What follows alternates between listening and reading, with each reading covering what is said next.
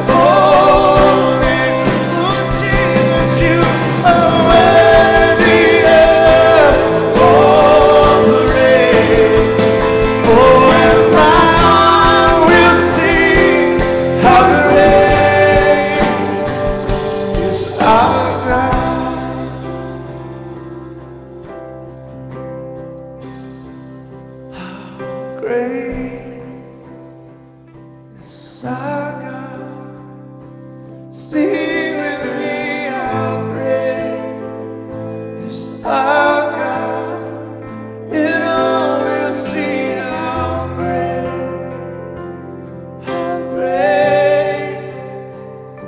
is our God. Then sing, my soul, my Savior God, to thee. How great thou art. How great thou art. And sing, my soul, my Savior God, to thee.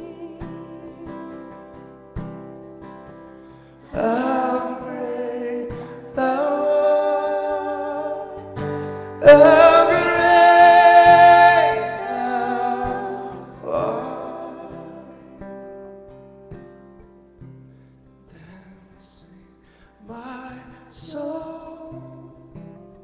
my Savior God, to thee. How great thou art.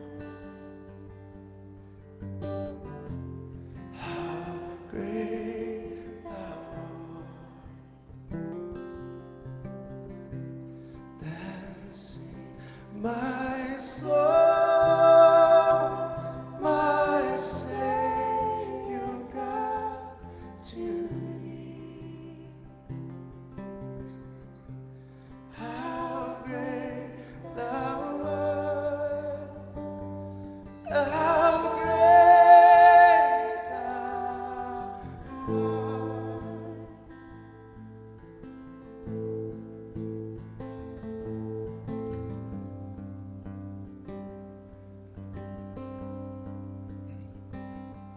The scripture says that when we prepare to come to communion, that we're to examine our hearts. And this is one of the only places Paul warns about the ramifications of our hearts, our attitudes, and challenges us to examine our hearts and to see what's off kilter in us. And this morning, when I was doing a little of that before I came, I found at least 6 places this week where I was off. And where either my head was in the wrong place, or my heart was in the wrong place, or my mouth was in the wrong place, or I should have acted when I didn't act. I mean, it doesn't take very long if you start looking at your life to discover you're a mess. And the beautiful thing about coming to God is not that we have to come with all our best, but that we just come as we are. And the beautiful thing is that it's a safe place because Jesus entered our brokenness. And when he dies on Calvary, he takes on the worst about us. And really, the scripture says, becomes sin for us, our sin. And so we have the safety of being able to come to God and not try to think through, just feeling horrible about ourselves, but or feeling like we deserve judgment, even though we do, but recognizing he takes all of that so that we can come in our brokenness and dedicate ourselves again. And that's really what this moment is about. It's about recognizing that he was broken so we can be whole. And so this morning we come with all that we are, our the remnants of guilt, or our sickness, our sense of being displaced, whatever is going on in your heart. And we bring him what we have. The scripture says, love the Lord your God with all your heart and all your mind and all your strength. And sometimes my heart and my mind and my strength are so spent in so many areas. I have just a tiny itty-bitty bit of heart and mind and strength. But what I found out is if you bring him whatever you've got, even if the rest, most of you is distracted, just bring him what you have, what you can rally to bring to him. And somehow he starts from there and builds things in your heart new. You come as you are. Broken, however you are, and he meets us there. So let's, in preparation to receive this morning, let's pray that great prayer he taught us to pray together. Our Father, who art in heaven, hallowed be thy name. Thy kingdom come, thy will be done on earth as it is in heaven. Give us this day our daily bread, and forgive us our trespasses, as we forgive those who trespass against us.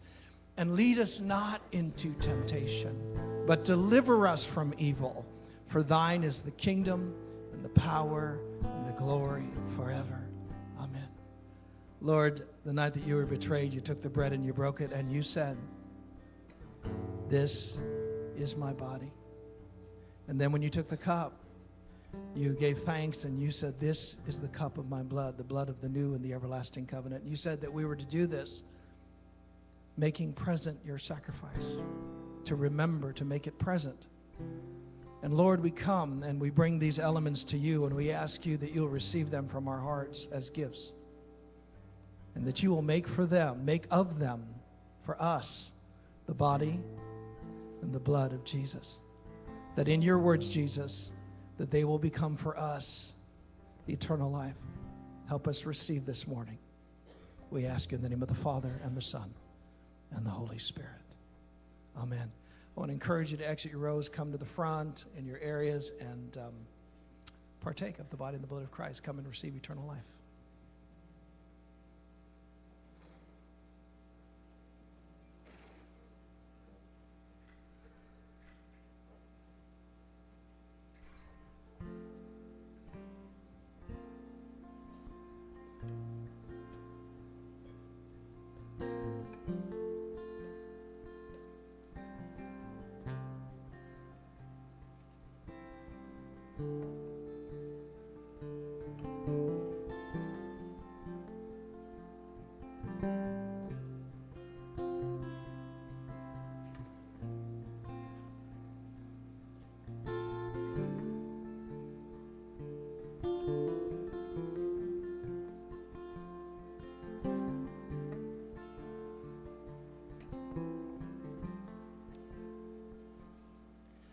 You covered me when I was shameful and weak. You knew my secrets and gave mercy.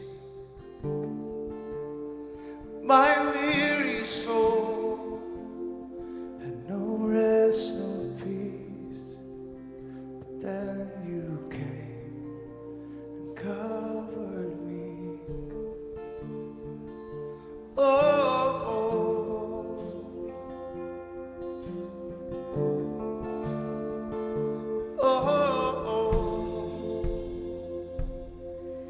You covered me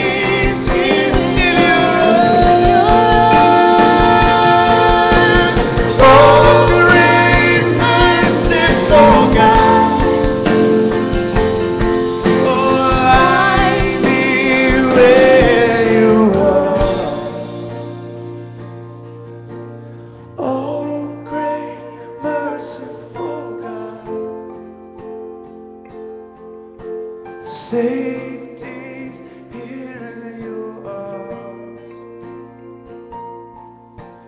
Oh, great merciful God,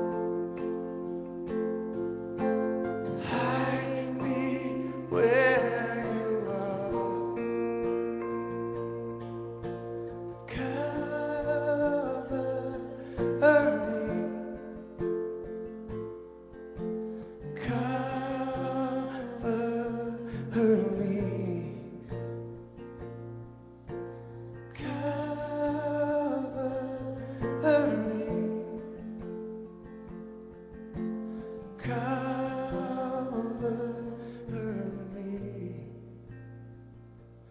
You covered me when I was shameful and weak. You knew my secrets and gave mercy. My weary soul had no rest, no peace. But then you came and covered me. Oh,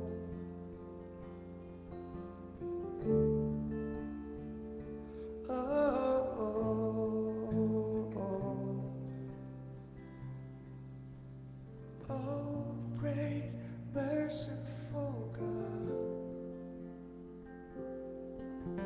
safety's here in your arms. Oh, great merciful God, hide me where you are.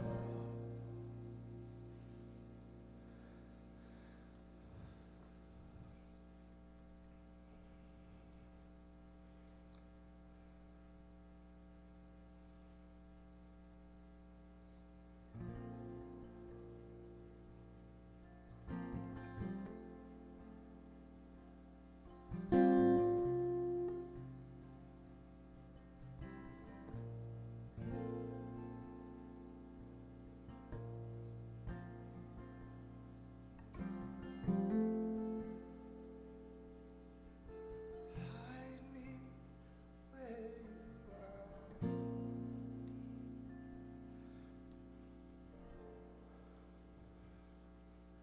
Father, we thank you.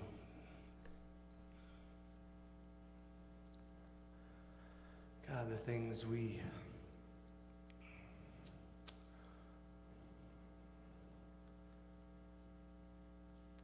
keep secret and hide from everyone else, God. The shame we carry around. God, you know the deepest parts of our heart, the corners that are wicked and selfish.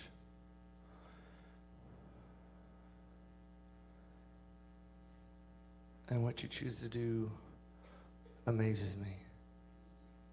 The way you respond to our disobedience and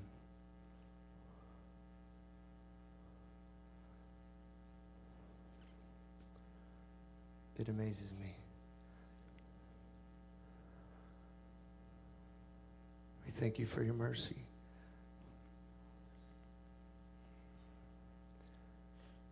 We thank you that you are a faithful Father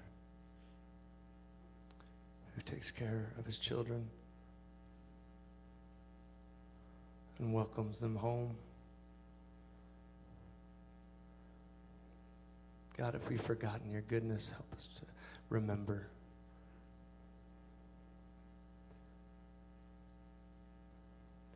Help us to remember your arms that welcome us home. You are faithful and true.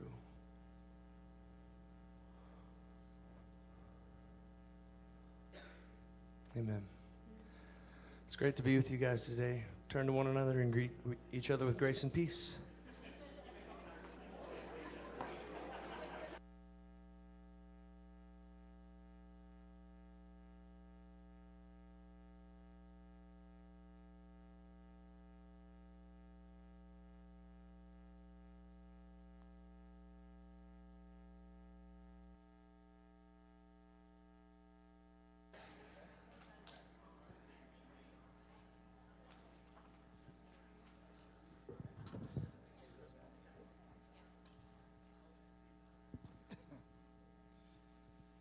Scripture says, unless the Lord builds the house, that they labor in vain who try to build it. And we are, you know, as we are marching into this new season, these two communities coming together, on some level, I want you to know that your leaders feel pretty helpless. We are painfully aware of the fact that one community met over in Tulsa, and people in one community didn't choose to come over when that leader was leading, and the same vice versa. And now we've sort of forced ourselves upon thee. And, you know, we definitely feel and have felt God's hand in directing this, but it has not escaped us. The fact that, you know, it's like going to Thanksgiving dinner when I was, after I'd been married for a few years, and all of a sudden new in-laws were coming into the family, and then we come together for Thanksgiving dinner, and somebody did the stuffing in a way that I had not imagined. And it really kind of threw me, and I would pull sidebar with Gail and say, how come you didn't do the dressing? I'd rather have eaten at home. And there's a bit of that has to happen in our context when we move your cheese around and change things up. But I want you to really just continue to ask us to trust us and to give this time for us to work out the awkwardness of getting in the same room together and the different styles. I mean, even us together, you know, sometimes, you know, I don't know, can I stand here? Can I sit? You know, it's a little awkward trying to figure out how we're supposed to act in our context. So it's just, we're figuring this out. I say, well, what does that mean? Hasn't the Lord shown you everything? No. We have this sense, you know, to follow the yellow brick road, and we are. So scarecrows and tin men just show up, right? Praise the Lord. Flying monkeys. Go ahead and prepare your offerings. I just want to say thank you. We want to say thank you for your faithfulness. You know, sometimes when people get thrown on their back foot, one of the first things that they do is, you know, get cautious about their giving. And I just want to say thank you for those of you that are consistent with us and are giving. There are envelopes behind you, or in front of you in the chairs. If you're writing out checks, write them out to Sanctuary. Fill those out. And thank you so much again for being a part of this. You know, I was thinking of one of my favorite shows is Blue Bloods. I don't know if you've ever seen it. It's a cop show with Tom Selleck. And one of the things they do every week is they have dinner together. It's their Sunday dinner. And they come together, and sometimes it's just casual conversation. Sometimes they're arguing. Sometimes they're silent and boring. But they always come together. And over time, as we keep coming together for our time together, you watch what God does. And so thank you for being committed and faithful in the context and standing with us. There's cool things that are happening. Merging the two communities does have an amazing upside. There's a whole bunch of more stuff to do and ways that we're serving. So take advantage of looking at your bulletin, and there's a bunch of stuff in there. And so pay attention to that and jump into whatever suits your fancy.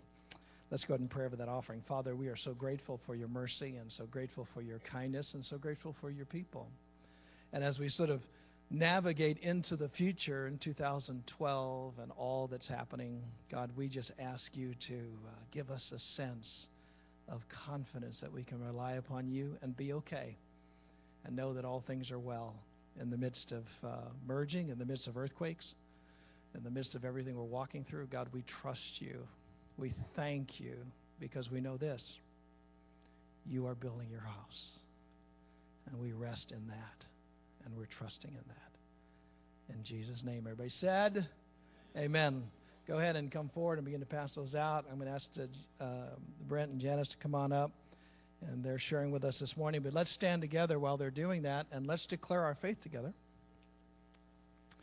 This ancient creed, so simple. You know, there's a lot of stuff.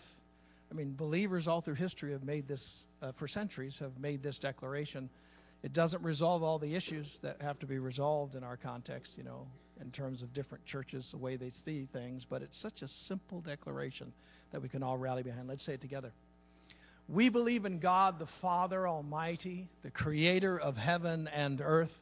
We believe in Jesus Christ, his only Son, our Lord, who for us and for our salvation was conceived by the Holy Spirit, born of the Virgin Mary, suffered under Pontius Pilate, was crucified, died, and was buried. He descended to the dead, and on the third day he rose again. He ascended into heaven and is seated at the right hand of the Father. He will come again to judge the living and the dead, and his kingdom will have no end. We believe in the Holy Spirit, the holy Christian church, the fellowship of believers, the forgiveness of sins, and the resurrection of the body, and the life everlasting. Amen. Great thing to believe. Amen, amen, amen. Wonderful, good, good. Our series that we've been doing here is called United. And the word united actually means combined, harmonious, joint action, go in the same direction. We really do believe that this is a good thing. We really believe that this has a prophetic element to it, that this speaks of the nature of God and his kingdom, of the unity of the Spirit, of bringing the body together, and that's why we're excited about it. That's why we jumped off into this adventure, and encouraging you to go along and let God show himself in the midst of this. But we're excited about this. Psalms 133:1 says, "How good and pleasant it is when brothers live together in unity." This is a very good thing that's happening, that God is orchestrating, that he's nudging forward. The challenge is, as Ed mentioned last time, that we humans tend to like to separate ourselves because of our uniqueness and kind of push those people over there because we're a little different, and kind of distinguish ourselves based on those differences. The church has been doing this since the beginning of time. Whose camp are you in? Are you of this person or that person, or do you follow this or that? And so this is something that's been going on for a long time, this idea of this defining ourselves into different camps. Yet it's absolutely the opposite of what the nature of God is. God is about bringing together. He's about bringing people into the family and connecting and unifying.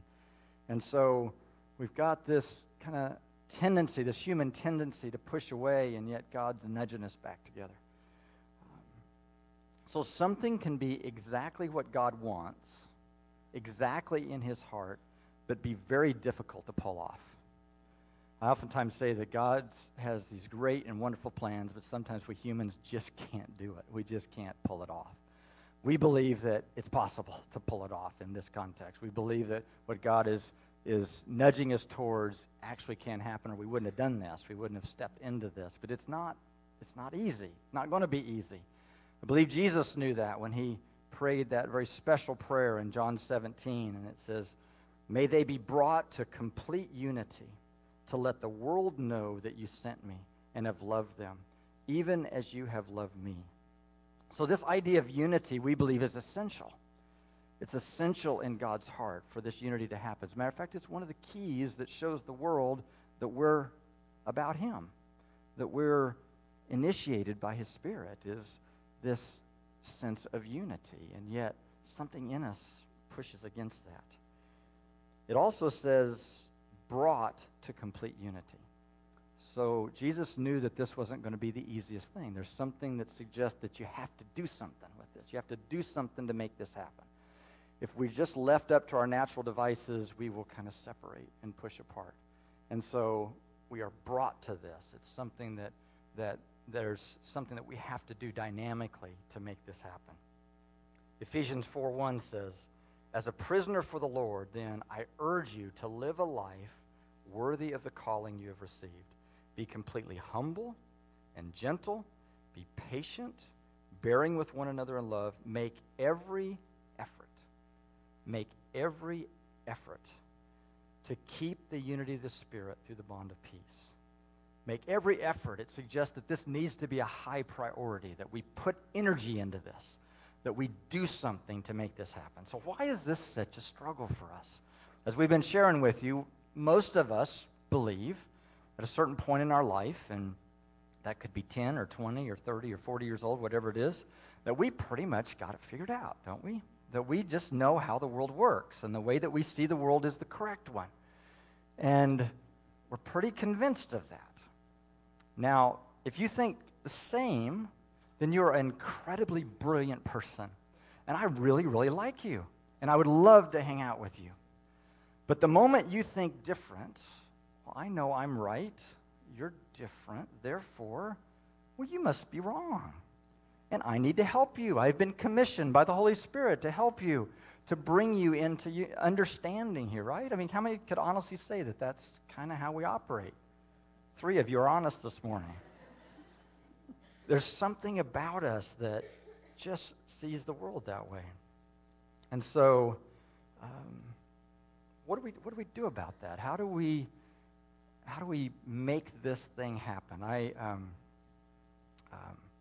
was raised in the Baptist church in Indiana, and how I was raised, and I still remember the basement of our Baptist church when a lady by the name of Augusta Hartung, who was a missionary to Africa at the time, and I remember her flannel boards. Anybody remember flannel boards? And remember the stories about the scripture, and I just knew that we Baptists had it figured out. And as a young teenager, I still remember we had to go by the Methodist church to get to church. And I still remember the attitude I had driving by the Methodist church. It was like, bless their heart. Sprinkling? You've got to be kidding me. Where did they come up with that? We do it the right way. I mean, Baptist, it means, what do you mean sprinkle? It didn't even cross my mind that they might have good reasons for that. That the Wesleys might have had some perspective on that. Well, as a 13-year-old, I knew we Baptists were right. And so there's something in my heart that just disconnected from all the Methodists in Indianapolis, Indiana at the time.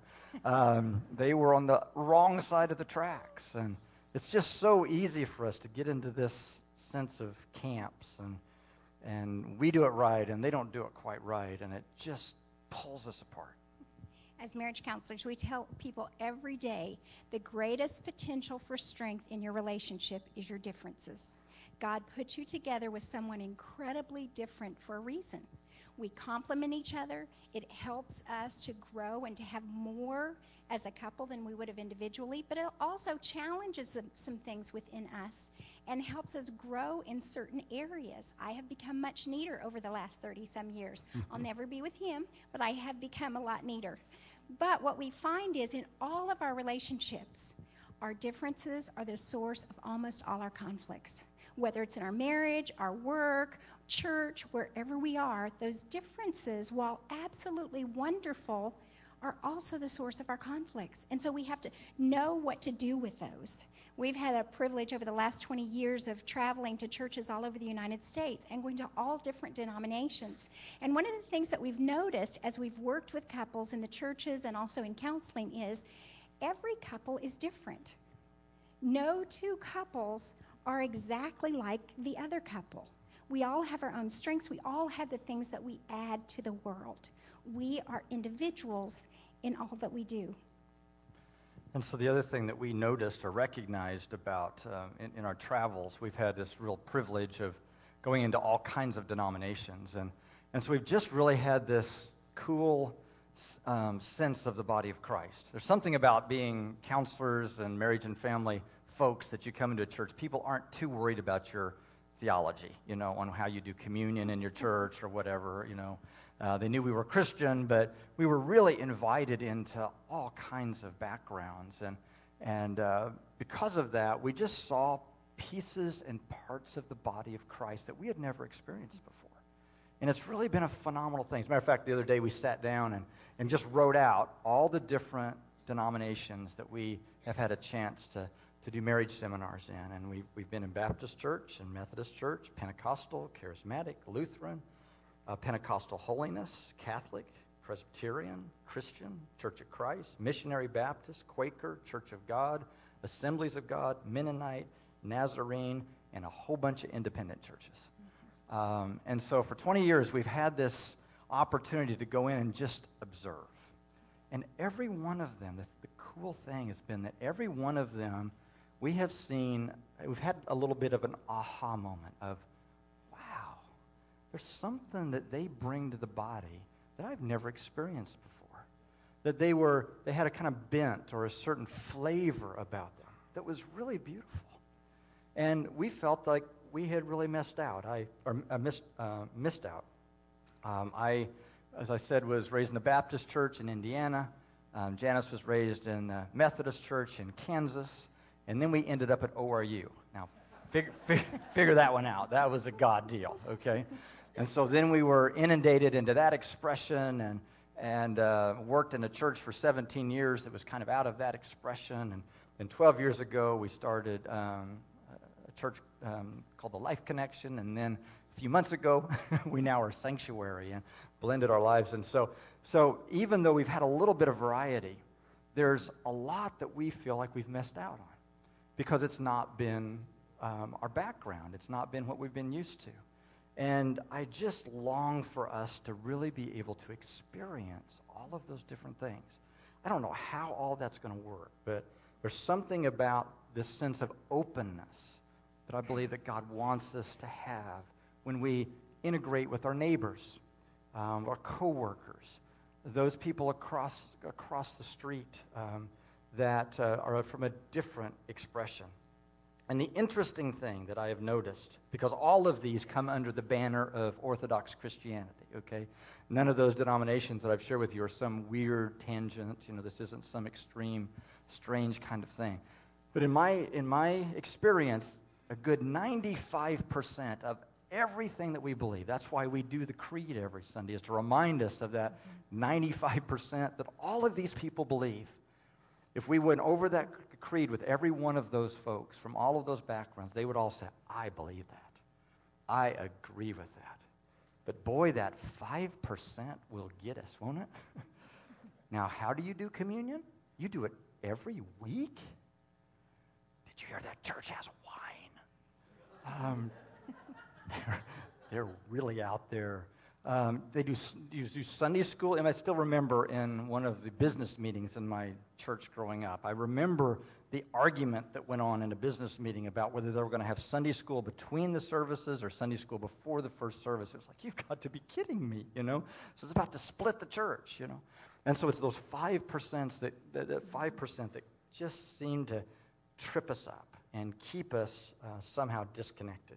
But we do kind of have that attitude, don't we? I really know the way to do things because this is how I've done them. I remember when I started in counseling almost 30 years ago, I would look at the intake sheet, and, I had just come out of ORU, and we were in a very charismatic church at the time, and I'd look at the intake sheet, and I would see what their denomination was.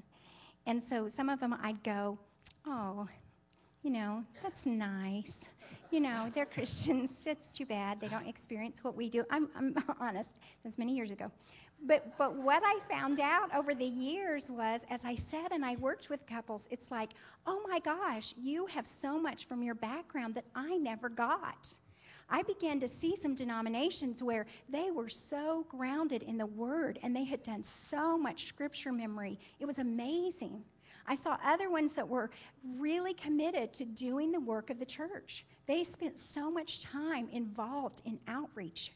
And it impressed me as I saw the different denominations and the things that everybody brought. And I actually found myself going, ooh, I wish I'd had a little more of that.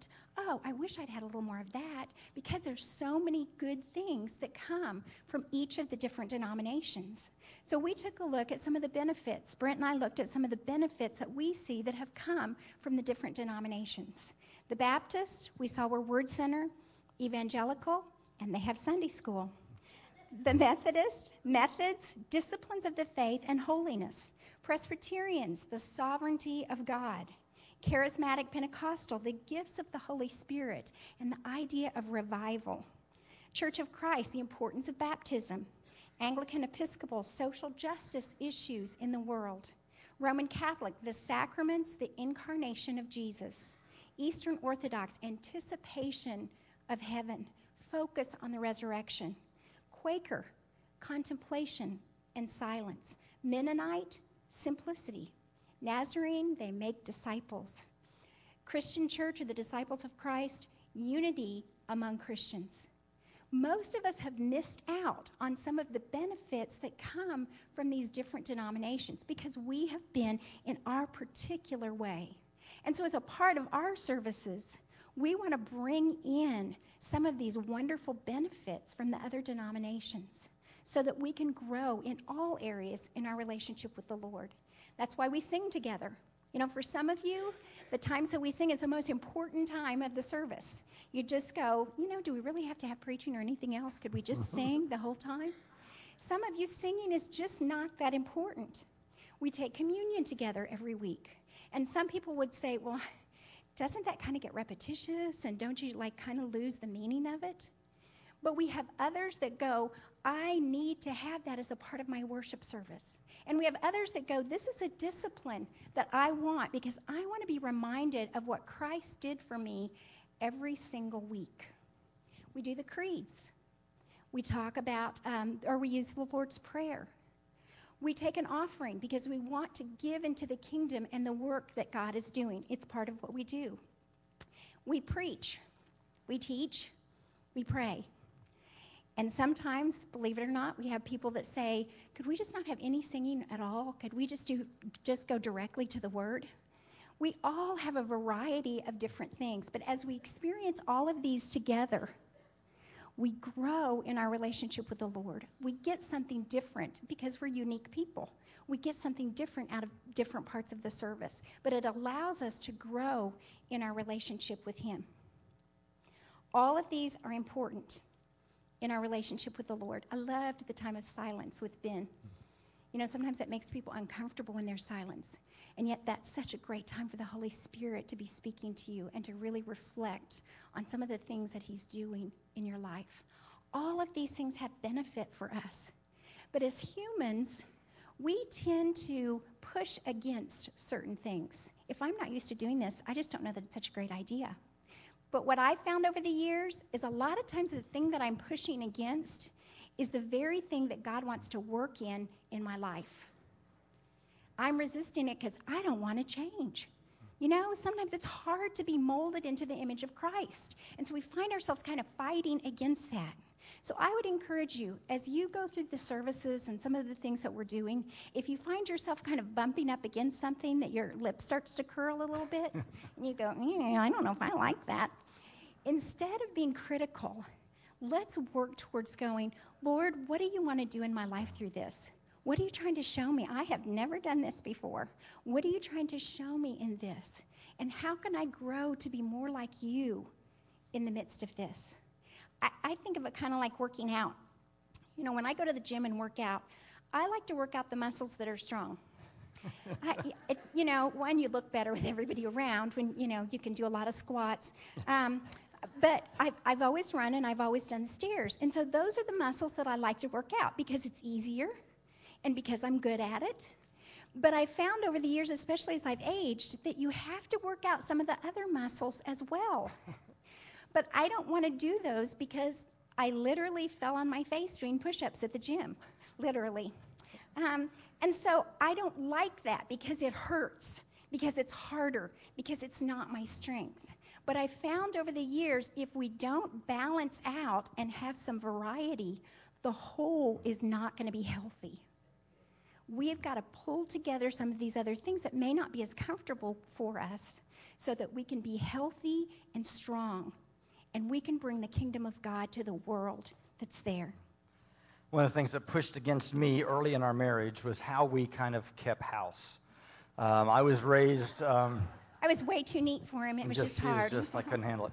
I was raised by an Army colonel, and my personality is kind of bent that direction anyway. I mean, I could kind of tend towards being a neat nut anyway, and kind of organizations and systems. But yeah, amen. But my dad, my wonderful dad, who was a colonel, kind of sent that into hyperdrive. Okay, I was telling the men yesterday that you could eat off of his garage floor. Literally. And so I still remember him, you know, showing us how to make a bed and flipping a coin on it and seeing if it bounced, you know, and I was 10. And so I just was raised like, this is obviously, it was natural for me. This is obviously the way that humans should live.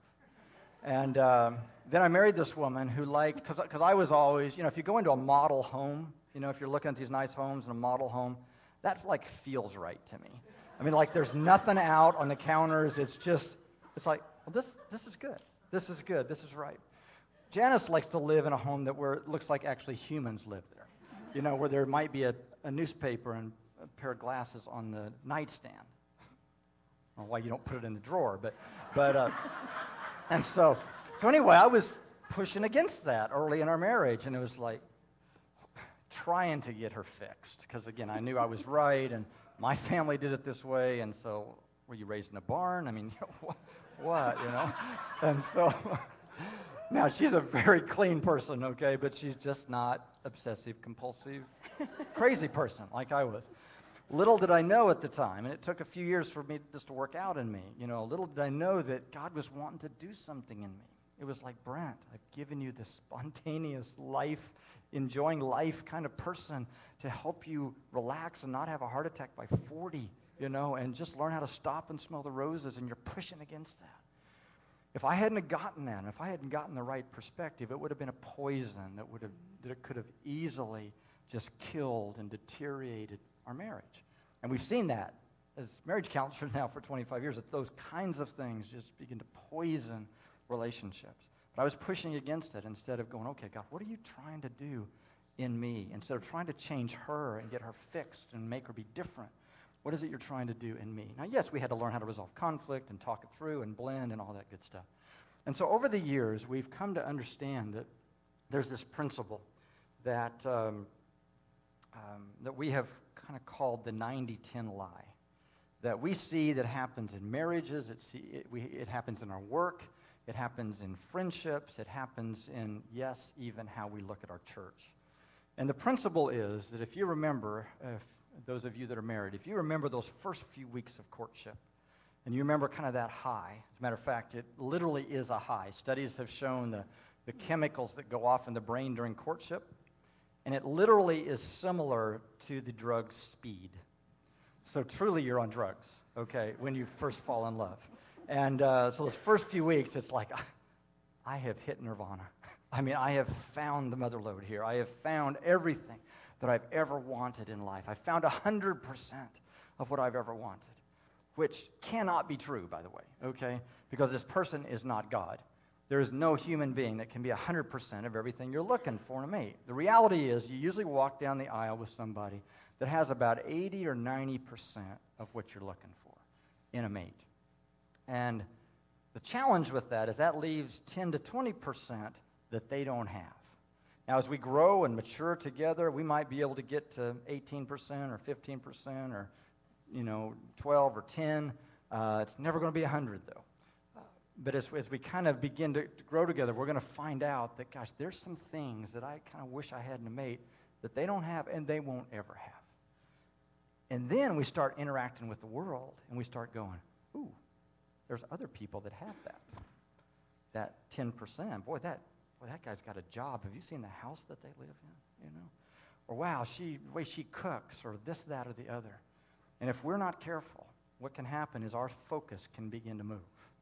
And instead of staying focused on the 80 or 90% that is this gift into our life, we focus now on that small percentage of things that we don't have and that we want and that we need. And have you ever noticed that even though it's just 10%, if you don't have it, it doesn't feel like 10% anymore? It feels like 50% or 80%. Or it's a much bigger, powerful thing that we are focused on. And what tends to happen is this affects all of our relationships, kind of on a continuum.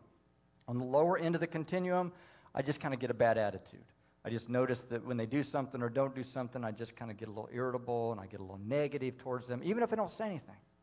You move up the continuum a little bit, and now it's like I start saying things. I start saying critical or judgmental things or whatever to try to get them to change, kind of like I was doing in the beginning of our marriage, trying to get her to be different and change. And then you move up the continuum a little farther, and we see this over and over and over again in our culture, where people are going, I have to have that. I cannot live with just this because I have missed out on that. I'm going to go after that. And so they leave that marriage, and they go after that person, or they leave that job, or they leave that church, or they leave that whatever, and go after that. And the interesting thing is what I found is that when people then go out there and find out that, yes, I got the 10%, but this 10% won't necessarily ever be what that 90% was. And that's why it's a lie. And it affects all of us, and we just have to realize it. We just have to recognize it and own it and realize that we have a choice. What do we do about this? How do we keep unity then? What do we do about this tendency in our humanity to stay focused on the right thing? So we're going to look at the scripture, Philippians 4:2. I plead with Euodia and I plead with Syntyche to agree with each other in the Lord. Yes, and I ask you, loyal yokefellow, help these women who have contended at my side in the cause of the gospel, along with Clement and the rest of my fellow workers whose names are in the book of life. Rejoice in the Lord always. I will say it again, rejoice. Let your gentleness be evident to all. The Lord is near. Do not be anxious about anything, but in everything, by prayer and petition, with thanksgiving, present your requests to God, and the peace of God, which transcends all understanding, will guard your hearts and your minds in Christ Jesus. Finally, brothers, whatever is true, whatever is noble, whatever is right, whatever is pure, whatever is lovely, whatever is admirable, if anything is excellent or praiseworthy, think about such things. Whatever you have learned or received or heard from me or seen in me, put it into practice, and the God of peace will be with you. First of all, Paul is saying, make unity a priority.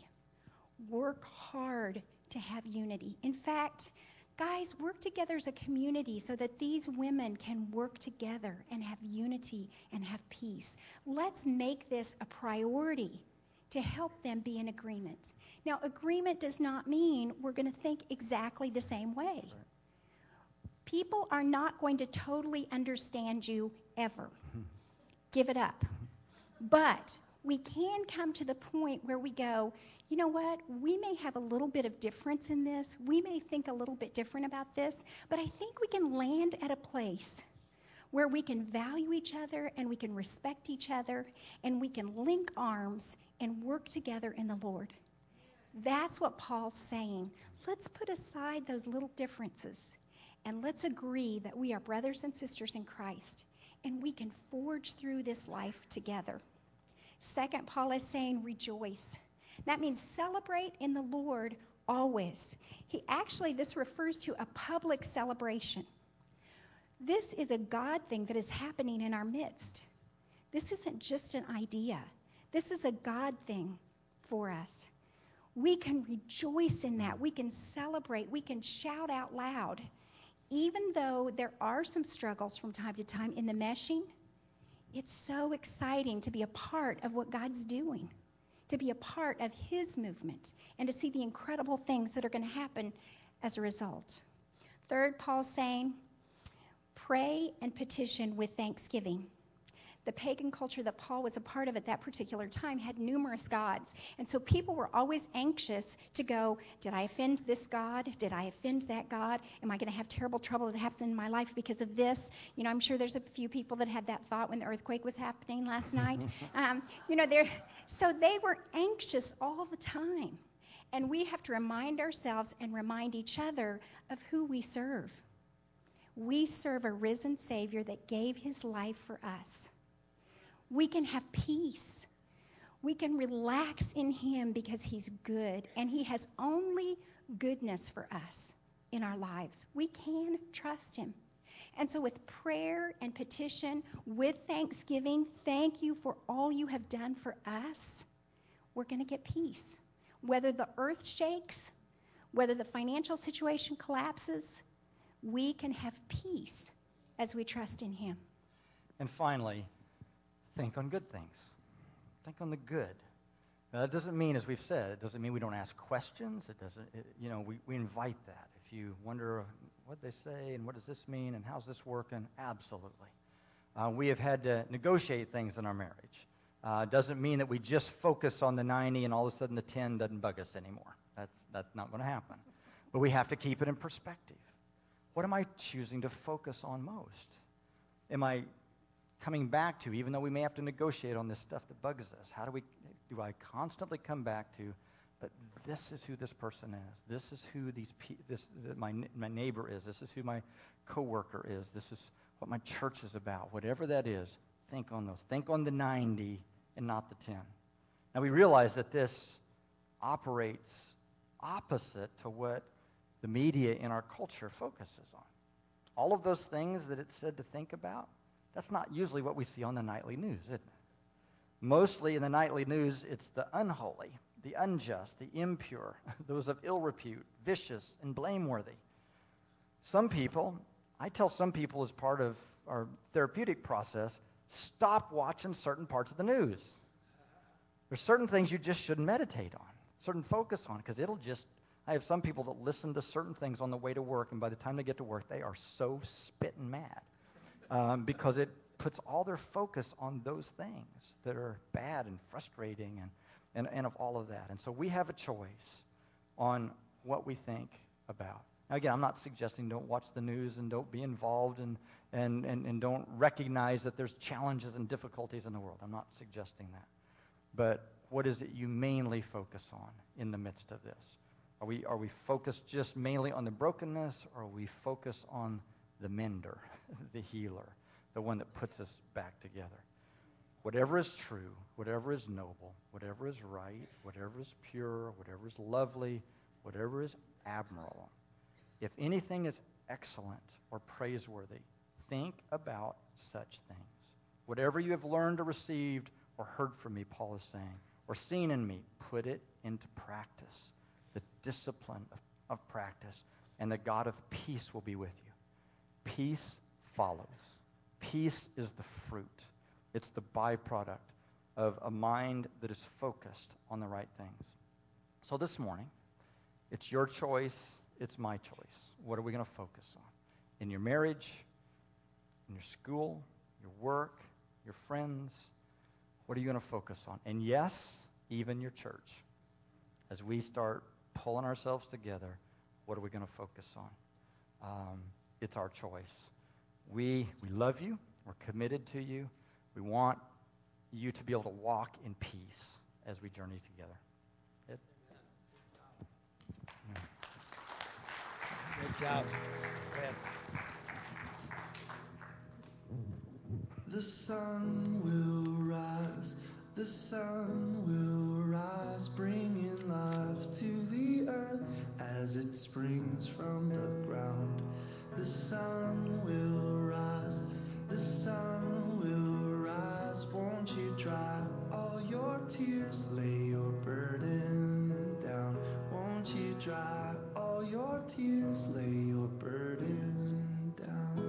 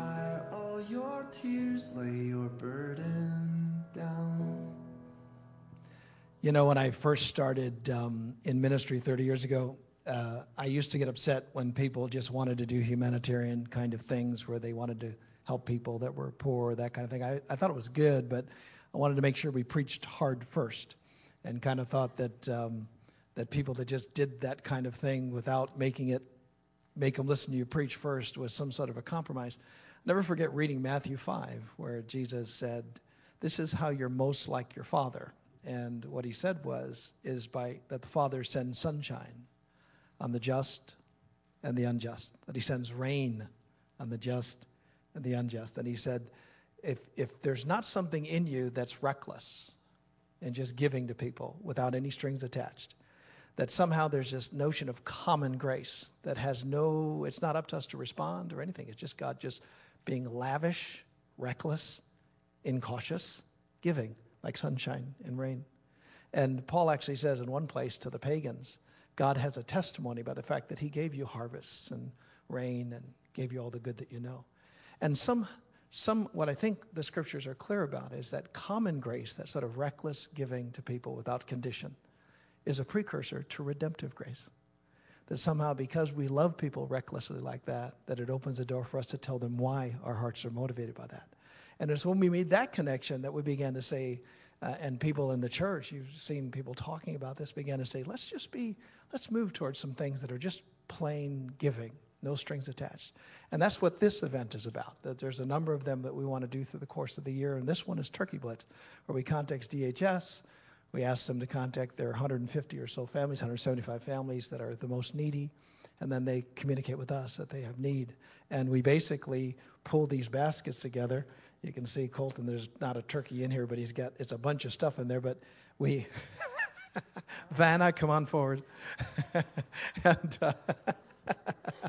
and we put this together. We have a packing night. And this morning we're going to take up an offering for that. But David, why don't you tell us how else we get involved in this thing to let them know. So get your offerings ready because we'll be passing the plate in just a minute. Well, this is a really exciting time for us at Sanctuary. For those of you who have been a part of it, either at Pack Night or who have delivered turkeys, we want to thank you. And this year we want to encourage you guys to get involved again. For those of you who have never done it, I'm going to explain it a little bit. Mathis Brothers Furniture and Brad Wessner, who is a member here at Sanctuary, they open up their warehouse for us on Wednesday, November 16th. And they also give us trucks to go pick up all this food because it's a lot of food. And so we ask everyone to come out who can come out. We have pizza on that night, which is Wednesday, November 16th. You don't have to sign up. Just bring out your family or friends or anyone who wants to come and help. And you come that night, you can eat some pizza and pack up these baskets. The baskets are going to families in need. We talk to DHS throughout the week, and they send us people who are in need. If you know a family in need, you can contact us at info@sanctuarytulsa.com. So if you're like, well, I have a friend or someone that I know that is really going through a hard time, we want to be able to bless them. So it's not just a thing where if you know someone in need, you can't talk to them about us. Tell us about them. We do have a system in place, so we'll ask some questions about it, but we invite you to do that. Wednesday, November 16th, everyone's welcome to come. Then for Saturday, November 19th, which is the drop-off date, if you've never done that, it is my favorite thing because you get to go and actually meet the people. You deliver the turkeys, and people are like, why are you doing this? And you just say, just because. God loves you. And they go, what church do you go to? I'm going to come there on church on Sunday. Usually they say that. And you know what? Even if they don't, we don't care. We just love that they're being blessed. So I encourage you, sign up your families. I'm signing up a car for some youth students. How it works is this Sunday and next Sunday, there are sign-ups. Right as you walk out the lobby, you're going to see sign-ups right there. And we're looking for drivers. We need 36 drivers. So that's a lot of drivers.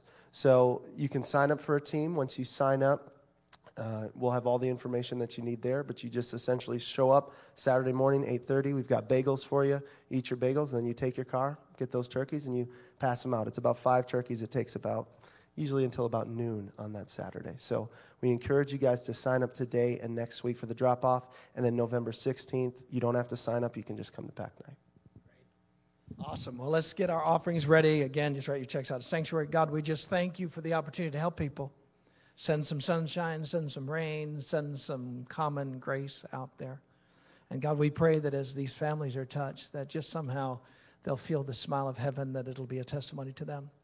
As we ask them if they need anything to pray about, God, and we pray for them, we ask you that miracles will be unleashed, that you'll help relieve some of the tension and the pain and the heartache that so many carry that are within our context. We thank you for your grace in this. Thank you for the giving hearts of your people. Through Christ our Lord. Amen. Come on up. Pass these out. Thanks.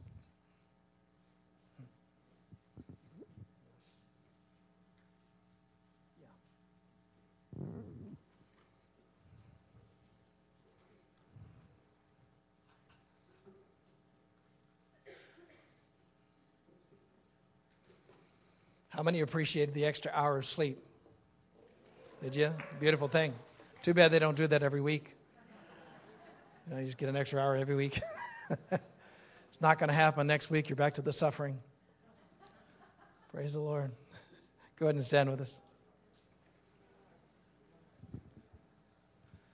You know, Lord, we as a community, we open our hearts to you, and as a community, we ask you to move in this place and in our midst. We ask you to give us stories of your hand. Manifest yourself. Interesting, that word manifest in Latin literally means the dancing hand. God, we invite you to dance in our midst and to touch and to heal and to bless and to strengthen and encourage and to forgive. We ask you, God, as a people, we need your heart and your hand in our midst. And then, God, spill into the Tulsa area and spill into this state and spill into our country and spill into our world. We ask you that you be glorified. Precious God, help us be a part of your gesture of kindness and the story you're telling in the world. Let's lift our voices. Praise God from whom all blessings flow. Praise him, all creatures here below. Praise him above, ye heavenly host. Praise Father, Son, and Holy Ghost. Amen. All right, before you leave, why don't you turn and greet somebody, tell them how much you weigh, and you can be dismissed.